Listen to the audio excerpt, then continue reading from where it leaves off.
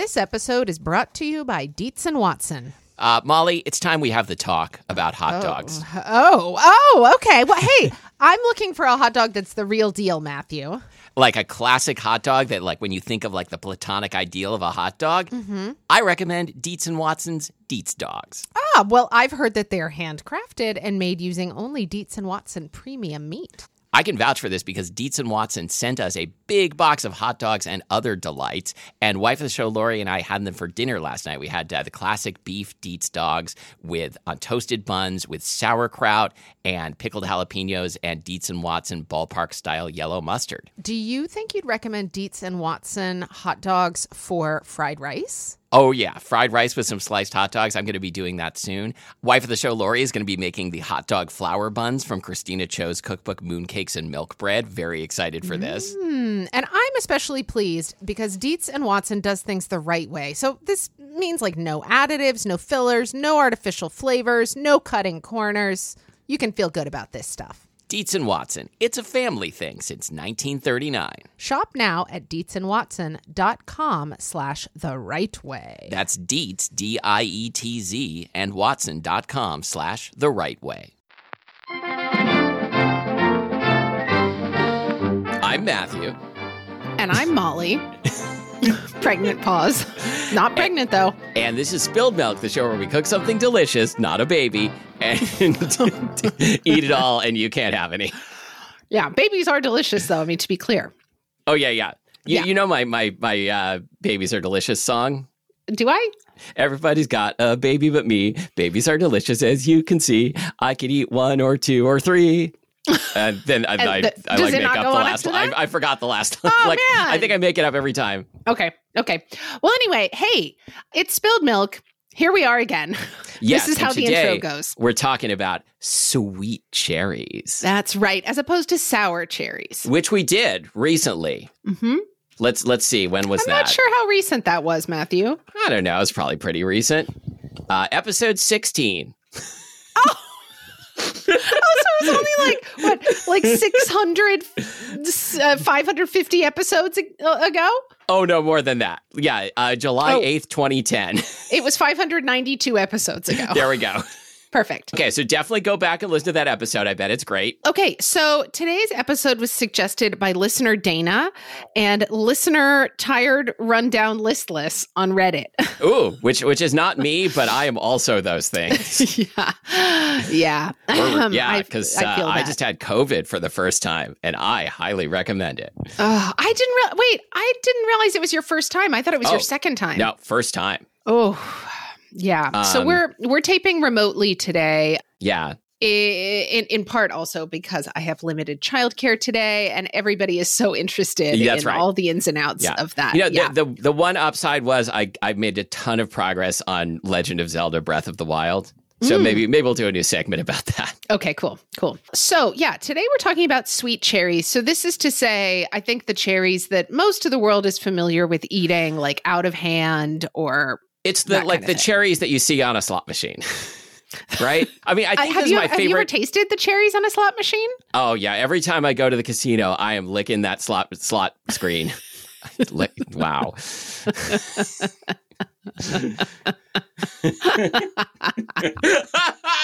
Oh man, Molly's face when she realized before me like the crevice that I was falling into. Yeah, I sure did. Okay, here we go. So Matthew, do you have a memory lane? You grew up in the Pacific Northwest, which is a good place for growing cherries. Yeah, so right. So we had a cherry orchard like our neighbor Chekhov. Is that who had a cherry orchard? Is that right? Or George Washington? Okay. I confuse George Washington and Chekhov all the time. A play by Anton Chekhov. I make highbrow literary jokes exclusively. I have only read The Lady with the Dog. I've never read anything by Chekhov. I just know that, like, he puts a gun on your mantle and then he shoots you later. Oh, yeah. That's right. And he was America's first president. That's right. That's right. So yes, I remember eating Bing cherries. Wait a minute, hold on. What was the Chekhov thing? Did Chekhov have a short story called The Cherry Orchard or something? I think it was a play. Okay. I Googled it, but then I closed the tab, so we'll never know. But All right, go on. it may pop back up in Act Okay. 3. Okay.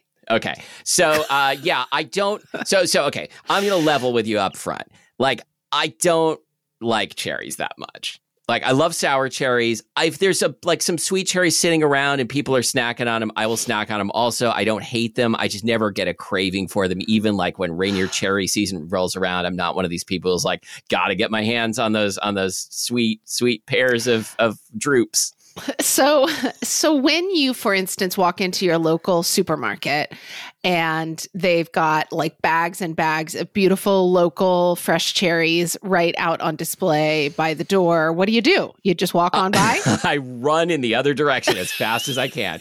Okay. No, I just like whistle on by. Wow. How carefree. What is it like to just not care about cherries? Honestly, I don't care about anything at the supermarket. I have Transcended? Exact. That's the word I was looking for. I transcended food, and I just like whistle through the whole place. Like I just smell things now. Yeah, I mean, when I had COVID, my sense of smell got real messed up for a few days, and that was not fun. It was diminished, but also like weird. Wow, that's so interesting. I've only ever had a diminished sense of smell, like from a cold or something, and it's amazing. Which is bad enough. It's amazing how demoralizing it is. Yeah. Okay. Well. Yeah. So like I did eat cherries growing up, and I think they were probably pretty decent Northwest cherries, but I don't have a lot of cherry memory lane. How about you? I think that as a kid, I was really into slot machines for a period as a kid. This is true. As a kid, I think that I associated cherries with like cough syrup and with like gloopy pie filling from a can. Remember how we did that cough syrup episode and I didn't get cherry and you've never been more upset with me? Well, actually, no. So. I was more upset with you that time you cut watermelon in a completely... absolutely nonsensical way. That's true. Like that was upsetting. When I like show up at the pearly gates and they're like going through my like, pros and cons list, like that is the thing that's going to keep me out of heaven. It's true. They're going to be like, you cut watermelon so that no one with a human face could eat it. Yeah. Because it would have like wrapped around my face. I would have had to wear it like as like a neck pillow in order to eat it. It was so wrong. And like, neck pillow. That's right. Yeah, you had to like go for physical therapy after trying to eat this watermelon. Yeah, no, I'm gonna show up there and like like Charles Manson is gonna be in line next to me, and I'm like this guy's worse than me, right? They're like, no, the watermelon thing is worse than anything he did. Okay, well, anyway, hang on. So yeah, that and you're not buying cherry cough syrup, right? So anyway, so all of my offenses are fruit related. This is true. I'm sure you have some other offenses. You're very offensive. Remember the time I ate grapefruit in like a lascivious way that really grossed you out? I don't remember that. I'm pretty sure this happened on the grapefruit episode. Did you put your tongue in the slot? I think I put my tongue in the slot. Yeah. Like, so really all of my offenses are fruit related. All right. So Matthew, back to what I was saying. Please. So yeah, I think I was like kind of anti-cherry. Like I would never have chosen something with cherries in it as a kid because all the cherry I knew of was like cherry flavored stuff or like cherry gloopy. I loved like cherry flavored Jolly Ranchers. I like cherry flavored Jolly Ranchers. I like cherry flavored jelly beans. But I mean, let's really think this through here. Like the difference between cherry flavored cough syrup and a cherry like Jelly Belly jelly bean, they don't even compare. Which one's better? Anyway. Why are we making this comparison? I'm confused. Well, because I think that I like cherry jelly beans and like cherry Jolly Ranchers. More than anything, I think they taste red. Yeah, sure. Right? Like Oreos taste brown. I'm laughing because when you said cherry jelly beans and cherry Jolly Ranchers, I imagine there's a product called Jolly Beans. And I don't know what it is, but I want it. I feel like it's probably a strain of marijuana. Yeah. Don't you think? Or it's like a thing like a young child would say when they meant jelly beans. Like, Mommy, can I have some Jolly Beans? It's like June used to call dewdrops doom drops. That's so good. I loved it. Is there anything in the world that's better than like stupid stuff a kid says? It's the best thing. Okay. There is not. Okay. I'm due for a good cry. Oh, good. Okay. It's that time of the show. All right. I'll pick up and I'll tell your memory.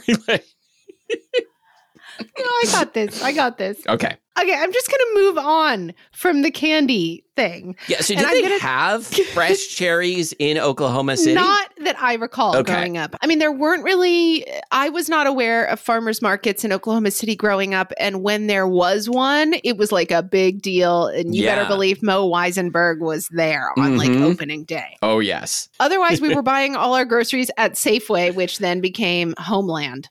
Right. Oh, don't forget about Skaggs Alpha Beta, though. What about Crescent Market? It seems like Crescent Market would have cherries. No, Crescent Market, it didn't have... No, it wouldn't have had cherries. Okay. I mean, okay, what I'm trying to say is I really don't think I ate fresh cherries until I was like in my teens. Okay. And then did they blow your mind? I think that maybe the first time I encountered them wasn't even in Oklahoma, but I do remember liking them immediately, in part because they were nothing like cherry cough syrup or cherry pie flavoring. True. Or filling. And then I remember, so when I was in my teens and going to like horse shows in Colorado and New Mexico in the summertime, my mom would often be the parent who would like drive with me like the 8 or 12 hours to get to wherever we were going. And I remember like packing coolers with my mom of like food that we would eat on the road. And I remember like there was some place where we stopped and bought cherries or something. And mom told me about, you can totally picture this from Tony Negroni, when she was like in her mid-20s or something, she drove across country, or at least from Oklahoma to San Francisco. It was just her and her dog. Maybe she drove then again from San Francisco back to Oklahoma. Her name was Nicole. Again, I only make highbrow literary jokes. And mom recounts fondly this road trip with her dog, and she was wearing cutoffs. And the dog was wearing cutoffs? No, mom was wearing cutoffs. And she would have like her left leg like up and sort of like hanging out the window, you know? And she would spit cherry pits out the window. That is so cool. Right? However, it's so dangerous. They're going to have a lot to say about this when she gets to heaven. It's true. It's true. Like her. Anyway. What are her other fruit offenses? But yes, so she taught me how to spit cherry pits. And I'm quite proud to say that she has also taught June how to spit cherry pits. That's great. So when you were driving to a horse show with your mom, you would spit things out the window? Yeah, I do think we would spit cherry pits out the window, both of us. But anyway, isn't that pretty great? I mean, I never did a road trip like that, like alone with my dog. Just with your dog and your leg. And my leg. I did a road trip with my 2 legs. Okay. But with other people too. There were like several pairs of legs. In fact, you and I got to know each other on a road trip where we each brought both of our legs, and instead of cherries, we had corn nuts and Cool Ranch Doritos. Yeah. Oh, that's right. Okay. I just thought of another piece of cherry memory lane, but this is from last month. Does that count? Sure. Okay, I lied. It's actually from earlier this month. As you know, we're members of a pie club. Yeah. I am bragging. So once a month, we get a pie delivered from Pie Bird Bake Shop in Seattle. And the pie this month was sweet cherry and apricot. And the pie maker was like, I know it's supposed to be sour cherries in a pie. Like, you're probably skeptical of this. I don't know if she actually said that in the note that came with the pie, but I was skeptical of it. And it was really good. Do you like cherry pie as a general principle? I do. If it's good, which it usually isn't, but yes. I don't like it ever. And I've even had ones. Is it because of the gloop? I've even had ones that other people said were good, like exceptionally good, and I was like, bleh. No, I just think I don't really like the flavor of cooked cherries very much. Okay. Yeah, no, I really like a cooked sour cherry, and I like this cooked sweet cherry pie. Now, that is kind of the worst, though, when someone says, like, well, maybe you don't like Brussels sprouts, but you're going to like my Brussels sprouts. And then you're like, still don't like them. Brussels sprouts. Yeah, I love Brussels sprouts, to be clear. Me too. I don't know why you used Brussels sprouts as an example. Okay, so Matthew, as you know, I did the research for this episode. Oh, yeah, and I'm for excited. Once, I used more sources than Wikipedia. All right. Where did you go? Did you go to like an agricultural research station? I did not, but I will be mentioning some agricultural research stations. I used 2 books that I think I will probably have on my shelf forever. One is Nigel Slater's Ripe. Yeah. And the other is Abra Barron's third book called Pulp. Abra Barron's is a Midwestern chef. Her first book was called Roughage. Her second book is called Grist, I think. Yeah, that Why sounds am I right. messing this up? And then her most recent book is Pulp, and this one's about fruit. This one maybe has to be perfectly honest, I think the recipes in this one are more complicated than I'm interested in doing when I'm cooking with fruit Sure. or baking with fruit. But I use Roughage in particular all the time. I really like that book. Yeah, you were absolutely right, by the way. Roughage, then Grist, then Pulp. Oh, great. Awesome. Anyway, Also, my Abra 3 favorite is- Britpop bands. Great. Abra is fantastic. I highly recommend checking these books out, not only because Abra is an incredible cook and chef, but also they're visually beautiful. And also, I really like her politics. Okay. She profiles farmers and people involved in agriculture in the Midwest. And you can learn a tremendous amount about how hard and how important farming is. Okay. I have not read any of her books, but I am putting a hold on Roughage right now, and it should be in for me at the library very soon. Excellent. Excellent. I highly recommend the Cream Braised Leeks in Roughage. Okay.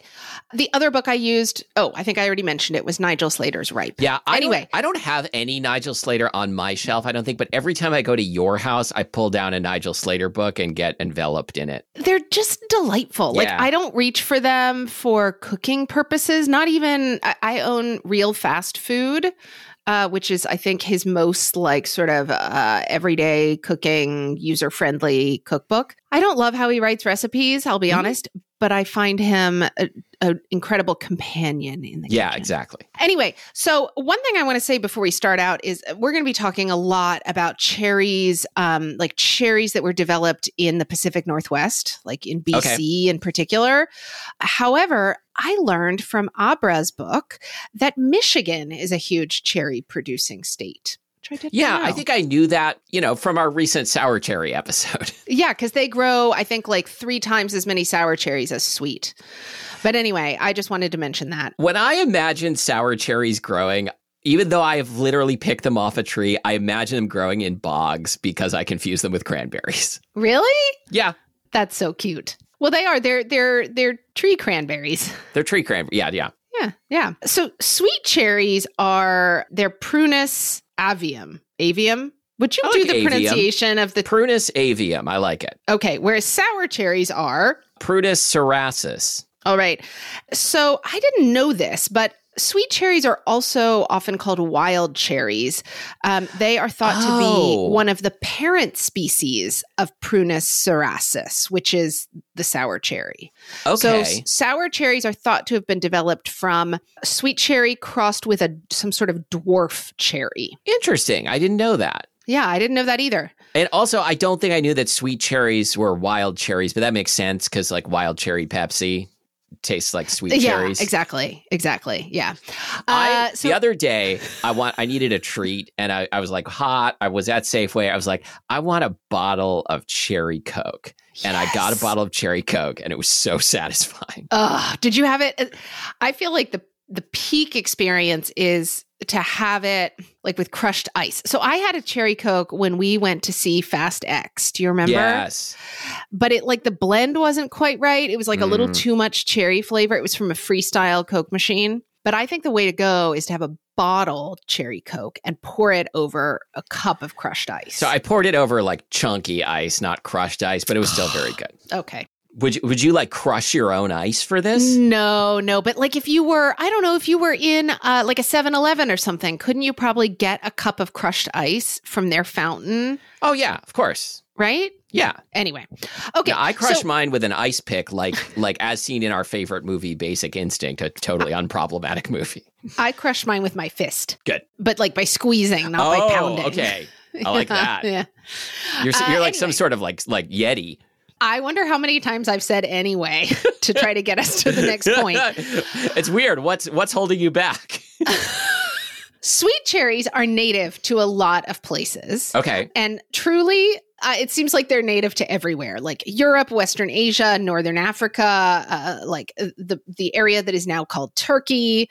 Morocco, Tunisia, parts of Norway. I mean, I feel like there are a couple of continents you haven't mentioned yet. You're right. I guess I haven't mentioned South America and I haven't mentioned North America. Right. Or Antarctica. Antarctica. There we go. The fruit has become naturalized to North America and Australia.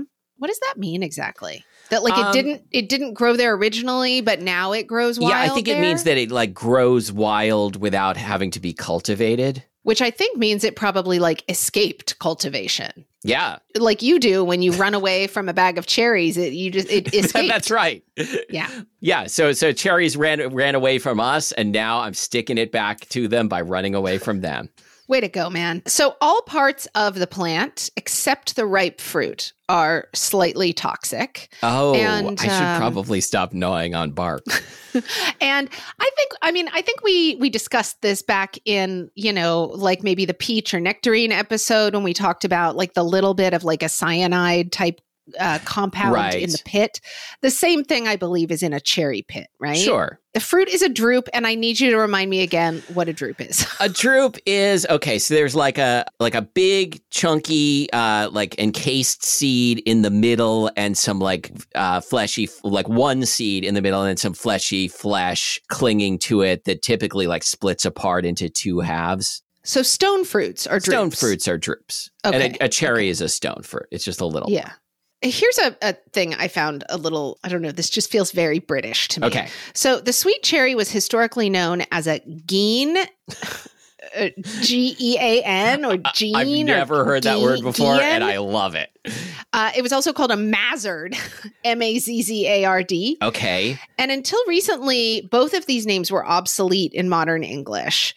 But mazzard, well, I know. That was my first reaction too. But mazzard apparently is still sometimes used to refer to a particular like self-fertilizing cultivar that grows true from seed and is often used as a rootstock for grafting other types of cherry. Okay. I think this is probably a term that's used more often in the UK than here. It was linked especially to North Devon. Have you ever heard someone say it?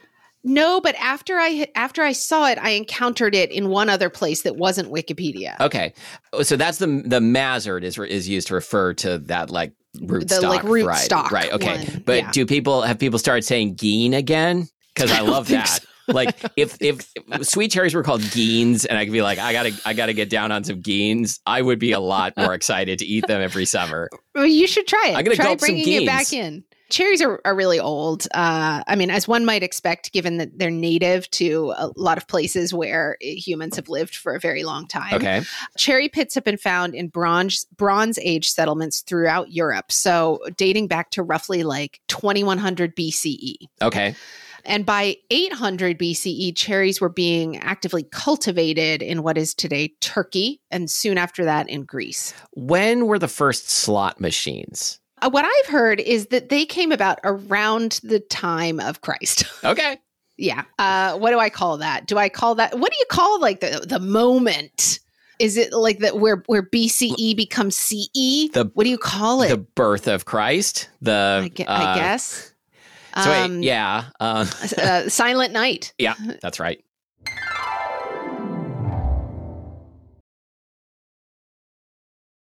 This episode is brought to you by Town Place Suites by Marriott. Whether you're traveling for work, need a place to stay while your home is being remodeled, or maybe you're just enjoying a relaxing week away, well, Town Place Suites by Marriott has all the comforts of home. Yeah, so they've got a full kitchen. You can borrow appliances, like if you want a blender or a slow cooker while you're traveling, you can borrow it, no charge. So like you could invite your friends or your coworkers over for like a post-meeting drink. You can bring your pet. Totally allowed. Oh, I love this. Oh, I see. They even have special pet items you can use. And they have the built-in Elfa closet system. Nothing makes me happier when I am traveling and I have like a place to put away my clothes. Mm-hmm. Molly has seen what happens when I don't have a place to put away my clothes. Nobody wants to see that. Nobody. Yeah, so like a whole closet system where I can really like unpack for reals. I am down. Well, this is made for you then, and this is Town Place Suites by Marriott. Town Place Suites by Marriott has all the amenities you need to feel at home during your stay. Find the comforts of home at Town Place Suites. Go there with Marriott Bonvoy.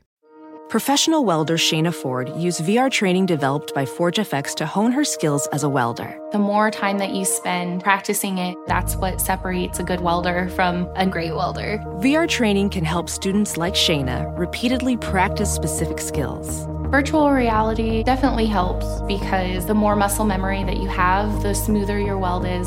Explore more stories like Shayna's at meta.com/metaverseimpact.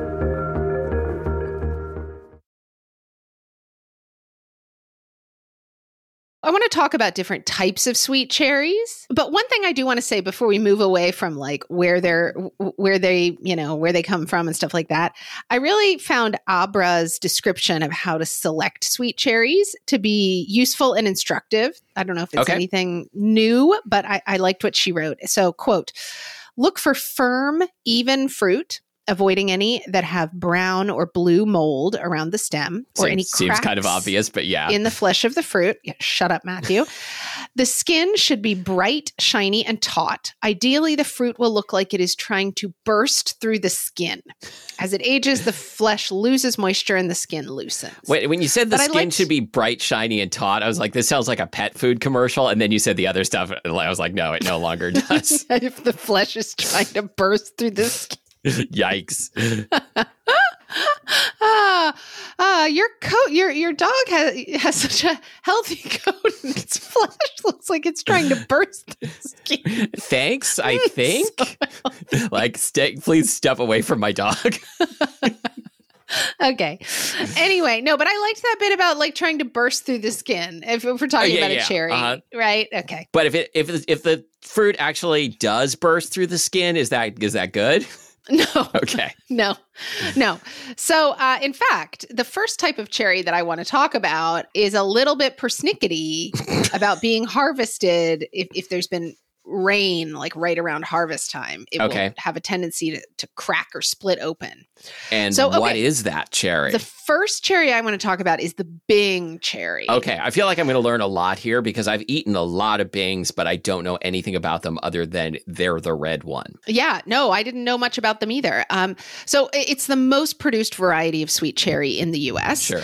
And it's a cultivar that originated in Milwaukee, Oregon. Okay. I didn't know that. I grew up like right next to Milwaukee, Oregon, and went there all the time. Like I grew up in Selwood in Southeast Portland, which is right next to Milwaukee. Wow. Yeah. Well, I mean, this is an old cherry. So the Bing was created in 1875. Okay. And get this, it was a cross between Black Republican and Royal Anne. Wow. Right? Royal Anne is also known as Napoleon. Okay. So Black Republican and Napoleon. I mean, that sounds like a really powerful mix. It does. Yeah. The less said about which, probably the better. Okay. It was created by a horticulturist named Seth Llewellyn and his Chinese foreman, Ah Bing. Okay. I didn't know this at all. Yeah, I didn't either. According to Wikipedia, Ah Bing was born in China and immigrated to the U.S. around 1855. And he worked as a foreman in the Llewellyn family fruit orchards in Milwaukee for about 35 years. Supervised other workers, cared for the trees, etc. He went back to China in 1889 for a visit, and because of the restrictions imposed by the Chinese Exclusion Act of 1882, he was never able to return to the U.S. So apparently sources disagree as to whether Ah Bing was himself responsible for developing the Bing cultivar or whether it was developed by Llewellyn and named in Bing's honor. I didn't know any of this. That's amazing. Right? Yeah. I think that's a great story. I didn't know that it was named for a person. I didn't know it was named for a Chinese American horticulturalist, and I didn't know it was developed like next door to where I grew up. Pretty cool. All right. So anyway, it remains the major cultivar, of course, in Oregon, Washington, California, Wisconsin, and BC. Maybe some other places too. I don't know. And it's grown almost exclusively for the fresh market. So, not so much for like dried fruits or pie filling or whatever. They're large and they're dark and they ship really well, but They will crack open if they're exposed to rain near the harvest. So don't do that. Don't expose them. Don't do that. Don't expose them. So, I think Bing, far and away, if you have had a dark red cherry in the U.S., chances are it was a Bing. So we'll talk about some other ones, if you've had a dark red Geen, we should say. Geen, that's right. That's right. What if it's pronounced Gene? It might be pronounced Gene. I don't know, but I prefer Geen I prefer because Geen. it sounds so bad. There are many different, I want to say right up front here that from reading both Wikipedia and Nigel Slater, there are so many different types of cherries. I'm hoping we get to a point where you just start listing off funny names. I'm going to go ahead and list some right now. Okay. And I'll tell you if I happen to know where certain of them originated. So here are some types. Sunburst. Okay. Summer Sun, which originated in the UK. Stella, which originated in Canada. Okay. The Noir de Goubin, or Goubin. Burcombe, that originated in the UK. Napoleon in the UK. You would think that would have been a French one. I don't know. White Heart. Old Black Heart. Merton Glory. And Celeste, pizza for one. So cherries. So the Celeste variety, instead of having like two cherries stuck together, it's just one cherry. Yeah. And then I didn't see this mentioned anywhere, but I've also in France had a type of cherry called Burlat, or spelled like Burlat. Okay. And that was delicious, like a dark red cherry. Burlat. But anyway, I'm not going to go into detail on any of those, but I wanted to mention them because some of them, in particular Stella, one of the Canadian cherries, is about to come up in the next cherry I want to talk about. Okay, let's talk about the next cherry. In the Pacific Northwest. So the next cherry is called a Lapin cherry, Lapin. It's sometimes called a Cherokee cherry. I've never seen it called that, but I saw that from multiple sources. And it was created, it's a hybrid of a Stella cultivar and a Van cultivar. And we'll talk about Van in just a minute. How do you cross a fruit with a Van? Anyway, it was developed in BC at the Summerland Research Station. Okay, our first agricultural research station. Because it's called a station, I picture it like up in the sky, like a space station. Yeah, I picture it as like a railroad depot. Oh, okay. Cool. Yeah, you got to pass through a lot of stations to get to where you're going, which is to a Lapin cherry. Yeah, and at every station they bring up your list of pros and cons and start haranguing you about your fruit offenses. That's right. That's right. This cherry was first released in 1983, so it's kind of wild to think about. Okay. The Bing was created like 100 years before some of these other varieties. But this was like during our lifetime. That's right. The Lapin cherry was created during our lifetimes. It's a variety that was developed by this Latvian agronomist who was working in Canada, and his last name was Lapins. Okay. And he was best known for his work in the development of self-fertilizing. Did anyone check whether he was actually a bunch of rabbits in a trench coat? I bet he was. Yeah. He was so furry. The furriest agronomist and other stories by me, Chekhov. So cherries, I think wild cherries are not self-fertilizing. And so it's been a big deal in the world of would you say horticulture or agronomy? I don't know what, but it's been a big deal I would say those in those worlds to develop self-fertilizing types of cherries. Because when they self-fertilize, it produces the same thing in the next generation, right? Is that the idea? That's right. Well, I think that's just called producing true from seed. Yeah. Because it's still self-fertilization it's still sexual reproduction. So you're still going to get more variety than you want, probably, right? Probably. I don't really know, I don't Matthew. Either. So anyway, Mr. or Dr. Lappins, Mr. Rabbits, whatever, was known for his work in the development of self-fertilizing cherries. These fruits, I'd be curious to see these side by side with a Bing because they're described as being dark red as well. I'm Bing Googling is it up right now. But they ripen about 2 weeks later than Bing. They're a later ripening. Wow, this looks really cherry. Similar. Yeah. Okay. I want to move on now, and I want to talk about the Van cherry. Okay. Which actually I should have talked about before Lapin so that we could build on our knowledge here. Van was developed in BC, also at the Summerland Research Station, and it originated from an open pollination of an Empress Eugenie tree. Nice. Okay, this one does look different. It's like got much lighter flesh. Ah, interesting. Okay. Well, so this cross was introduced in 1944, and it was named after a horticulturist named J.R. Van Harlen. According to Wikipedia, it has dark red flesh and black skin. Is that true with what you're seeing there for the van? I mean, the photo that I'm looking at here, the skin is dark red, but the flesh is kind of like peachy color. Oh, okay. Well, this is going to be really interesting when we talk about the next one. Okay? We got to get to this next cherry because it is hot cherry. Okay, so this next one we're going to talk about is the Rainier cherry. Okay, so this one was developed at Washington State University in 1952. By a guy named Harold Fogel. Okay. And of course, he named it after Mount Rainier. It is a cross between a Bing and a van. All right. So what I find interesting about this is it's interesting to know that the van has a lighter flesh color, but both of these parent varieties have dark skin. But the Rainier cherry is known for its blushy light hue.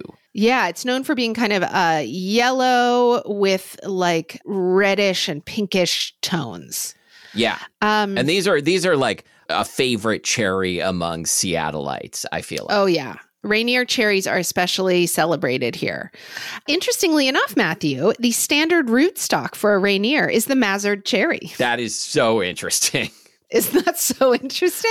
The tree, a Rainier cherry tree, is one of the most cold hardy of the sweet cherries. Okay, but the fruit seems really delicate to me. Like it not as bruises delicate as like easily. a sour cherry, but yes, that's true. But also, like you are really rough with your fruits. That's true. That's true. I like it rough. Yeah, like I've seen you like drop a hammer on a bag of cherries. Well, I squeeze it with my fist, the way I crush ice. The way you crush ice. Yeah, like you've got the Yeti in you.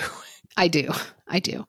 Wikipedia says that the Rainier is considered a premium cherry. Oh yeah, I feel like they're usually cost like $1 more per pound than the Bings at the farmer's market. I wonder if this is just because they are a little bit more delicate, which I also think is because the flesh is more watery than other sweet cherries. Yeah, but I think that's probably part of it, but also I think people like them.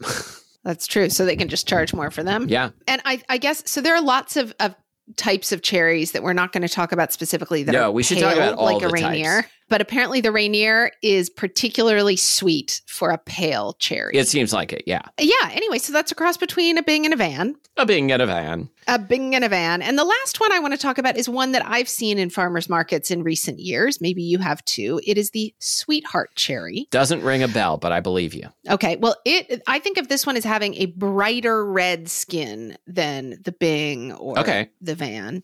But it's still not as bright as, it's not the kind of bright of like a sour cherry, but it's a truer red. The Sweetheart cherry was developed in BC in Summerland, but not at the Summerland Research Center or research station. Yeah. Like some people in BC are doing their own research. That's right. This was developed at the Pacific Agri-Food Research Center. Wow. Yeah. And BC is really like an agricultural research powerhouse, isn't it? This episode is sponsored by the BC Agriculture Board. Please pay for us to go to BC. Yeah. BC Agriculture. Remember when they were going to send us like all over Canada? God, that was going to be so great. Yeah. That was an advertising opportunity that did not pan out. Anyway, the Sweetheart is a hybrid of Van and New Star. And it was released in 1994. Oh, okay. And it's a very late season cherry. It ripens like 3 weeks after Bing. Yeah, 1994 is when I first met wife of the show, Lori. Oh my gosh. Unless you count the she's time. a real sweetheart. Yeah. Unless you count the time we met at a spelling bee when we were kids. Oh, I forgot about that. Yeah. Oh, God, I love it. Okay, well, moving right along. Matthew. Yes. Have you ever eaten like one of those like historic cherry desserts, like Cherries Jubilee? No. And I want to do another episode where we have to flambe something. Like one of my fondest memories is the time we ate Bananas Foster together, and we kindled a flame, and then it was way tastier than we expected. Let's make Cherries Jubilee. Let's do it. So I'm not going to talk anymore about Cherries Jubilee because we'll do a whole episode. We're going to talk about it in the episode we do. We'll do an episode where we do Cherries Jubilee and like Crepe Suzette. Is that flaming? I think it is. Sure. Peach sure, Melba, yeah. is that flaming? I don't know. I'm just saying old dessert names. What about cherry clafoutis? I have made this. Have you eaten yes. it? I've more often made a blueberry clafoutis, but I have made sweet cherry. How about you? I have made several clafoutis over the years. Apricot. I've made a plum clafoutis. I've made a pear clafoutis, and I have never made a cherry clafoutis because, again, I don't like the flavor of cooked cherries. I have heard, I think I maybe read this in a John Thorne essay, that like if you're in France, like people will say that you have to leave the pits in when you make a cherry claf. Is this true? Yes. I'm not going to do that. Yeah, no. I don't dangerous. like the thought of that. Nigel Slater had a little thing about this too. He said that some people also insist upon leaving the pits in a cherry pie. And I was like, what kind of nonsense is that? I mean, yeah, some like sadistic, problematic people. Yeah. Can you imagine if someone brought you a pie and had pits in it? I mean, can you even imagine how much work it would be to eat that? Yeah. Wow. That's like, if you move into the neighborhood and your neighbor brings you a pit pie, like you need to leave immediately. Yeah, it's a sign. Matthew, so what do you do with cherries? Or when you buy them, which I know you don't, which type are you more inclined to buy? I'm more inclined to buy the Rainier, and I'll just eat them straight, and then I'll get bored with them, and then like hope someone else in the family eats the rest. Okay. Cool. I don't hate fruit like as much as your spouse does, but I'm not a big fruit person. Yeah, I'm a big fruit person, and my kid is a big fruit person. I've had a bag of Rainiers in the fridge for a while. I can't remember where I bought them, but they're really good. Actually, what's notable is that they kind of got pushed to the back of the fridge, and I forgot about them for like 5 days, and they were still totally fine. Yeah, they do. They refrigerate really well. June has been really enjoying just opening the fridge every now and then and taking out a handful of cherries and eating them. And that makes me feel like I am giving my child a good childhood. Again, when like there's nothing more satisfying in the world of like food aesthetics than holding like a pair of cherries that are attached by the stem. I mean, I can think of some things, but this episode... That's the best one. And this is the cherry episode. Yeah. This is a cherry episode. Matthew, there is one thing from Abra's book that I do want to try making. It's on page 198 of Pulp. It is a chocolate pudding with coffee-soaked black cherries. And so you make like a coffee, like simple syrup. I'm just really interested because I do like cherries and chocolate, and I like coffee and chocolate. And I'm intrigued by the cherries and the chocolate. Yeah, I would, if you make this, I'll try it. I'm skeptical of it, but I bet it's good. I'm going to show you the picture because it looks really good. Yeah, that looks pretty good. Okay. Right? Okay. All right. Are you making it today? No, okay. I'm not. Matthew, do we have any segments? Do we? Yes. This segment is called Spilled Mail.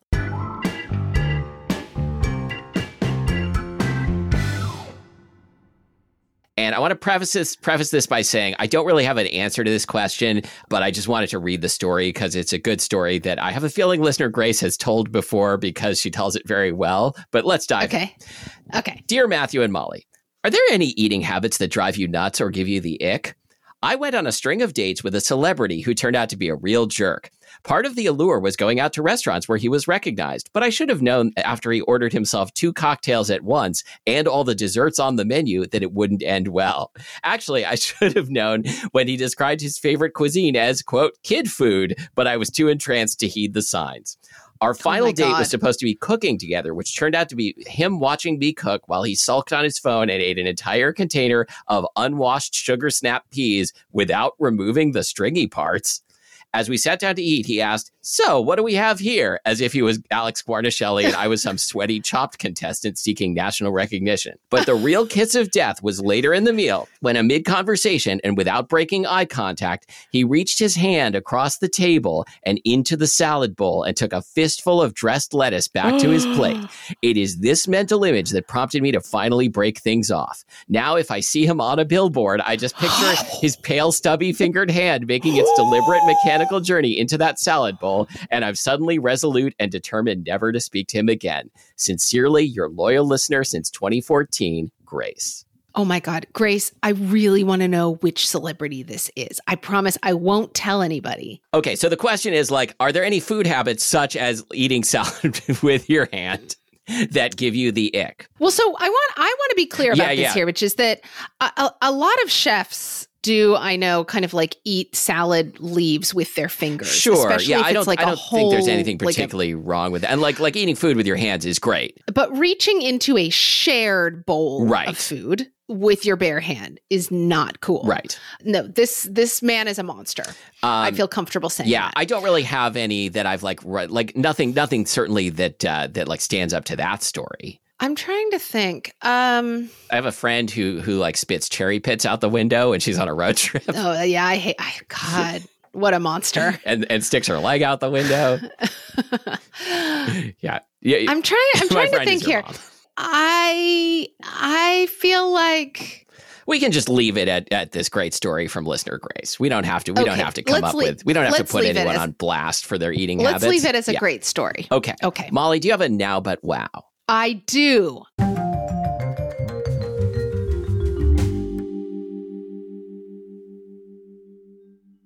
So, Matthew, I thought long and hard about whether to use this one this week because I think I've mentioned this writer before, Hanif Abdurraqib, who has written very memorably about food, about American culture, Black American culture. He's also a poet. Mm-hmm. But the reason why I wanted to mention him this week is that he was on All Things Considered recently. I believe it was July 23rd. I don't even know what the occasion was of his being on the show. I don't think he has a new book out. Maybe he does. Who knows?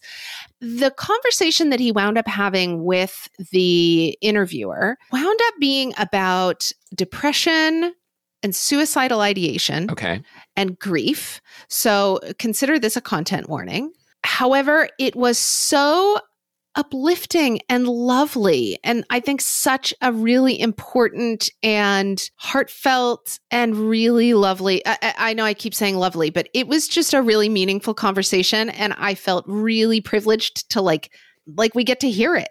Go check it out. We'll link to it in the show notes, but it was on All Things Considered, July 23rd, 2023. Lovely, lovely thoughts about grief as a spiritual practice and as a part of everyday life. I have read Hanif Abdurraqib's book, They Can't Kill Us Until They Kill Us, which is a collection of essays about music. Very good. And he also wrote what I've heard is a great book about A Tribe Called Quest, which I haven't read. Which one is that? That's not... Go Ahead in the Rain. Okay. And I think there's another one called A Little Devil in America and something else. All right. So check out all the Hanif Abdurraqib. Our producer is Abby Circatella. You can rate and review us wherever you get your podcasts. And you can check in with other listeners at everythingspilledmilk.reddit.com. Indeed.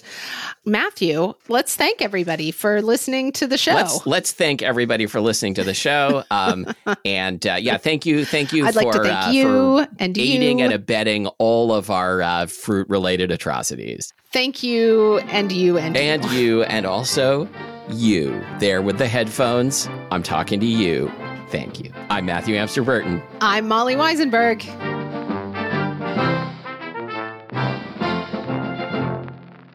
Well, I had some fun doing research. Oh, yeah, I can tell. No, I'm excited to talk about it. Mm-hmm. I'm Matthew. Still chewing my lunch. I'm Molly. Let's do that again or Abby will be upset. Reese's Peanut Butter Cups are the greatest, but let me play devil's advocate here. Let's see. So, no, that's a good thing. That's definitely not a problem. Reese's, you did it. You stumped this charming devil.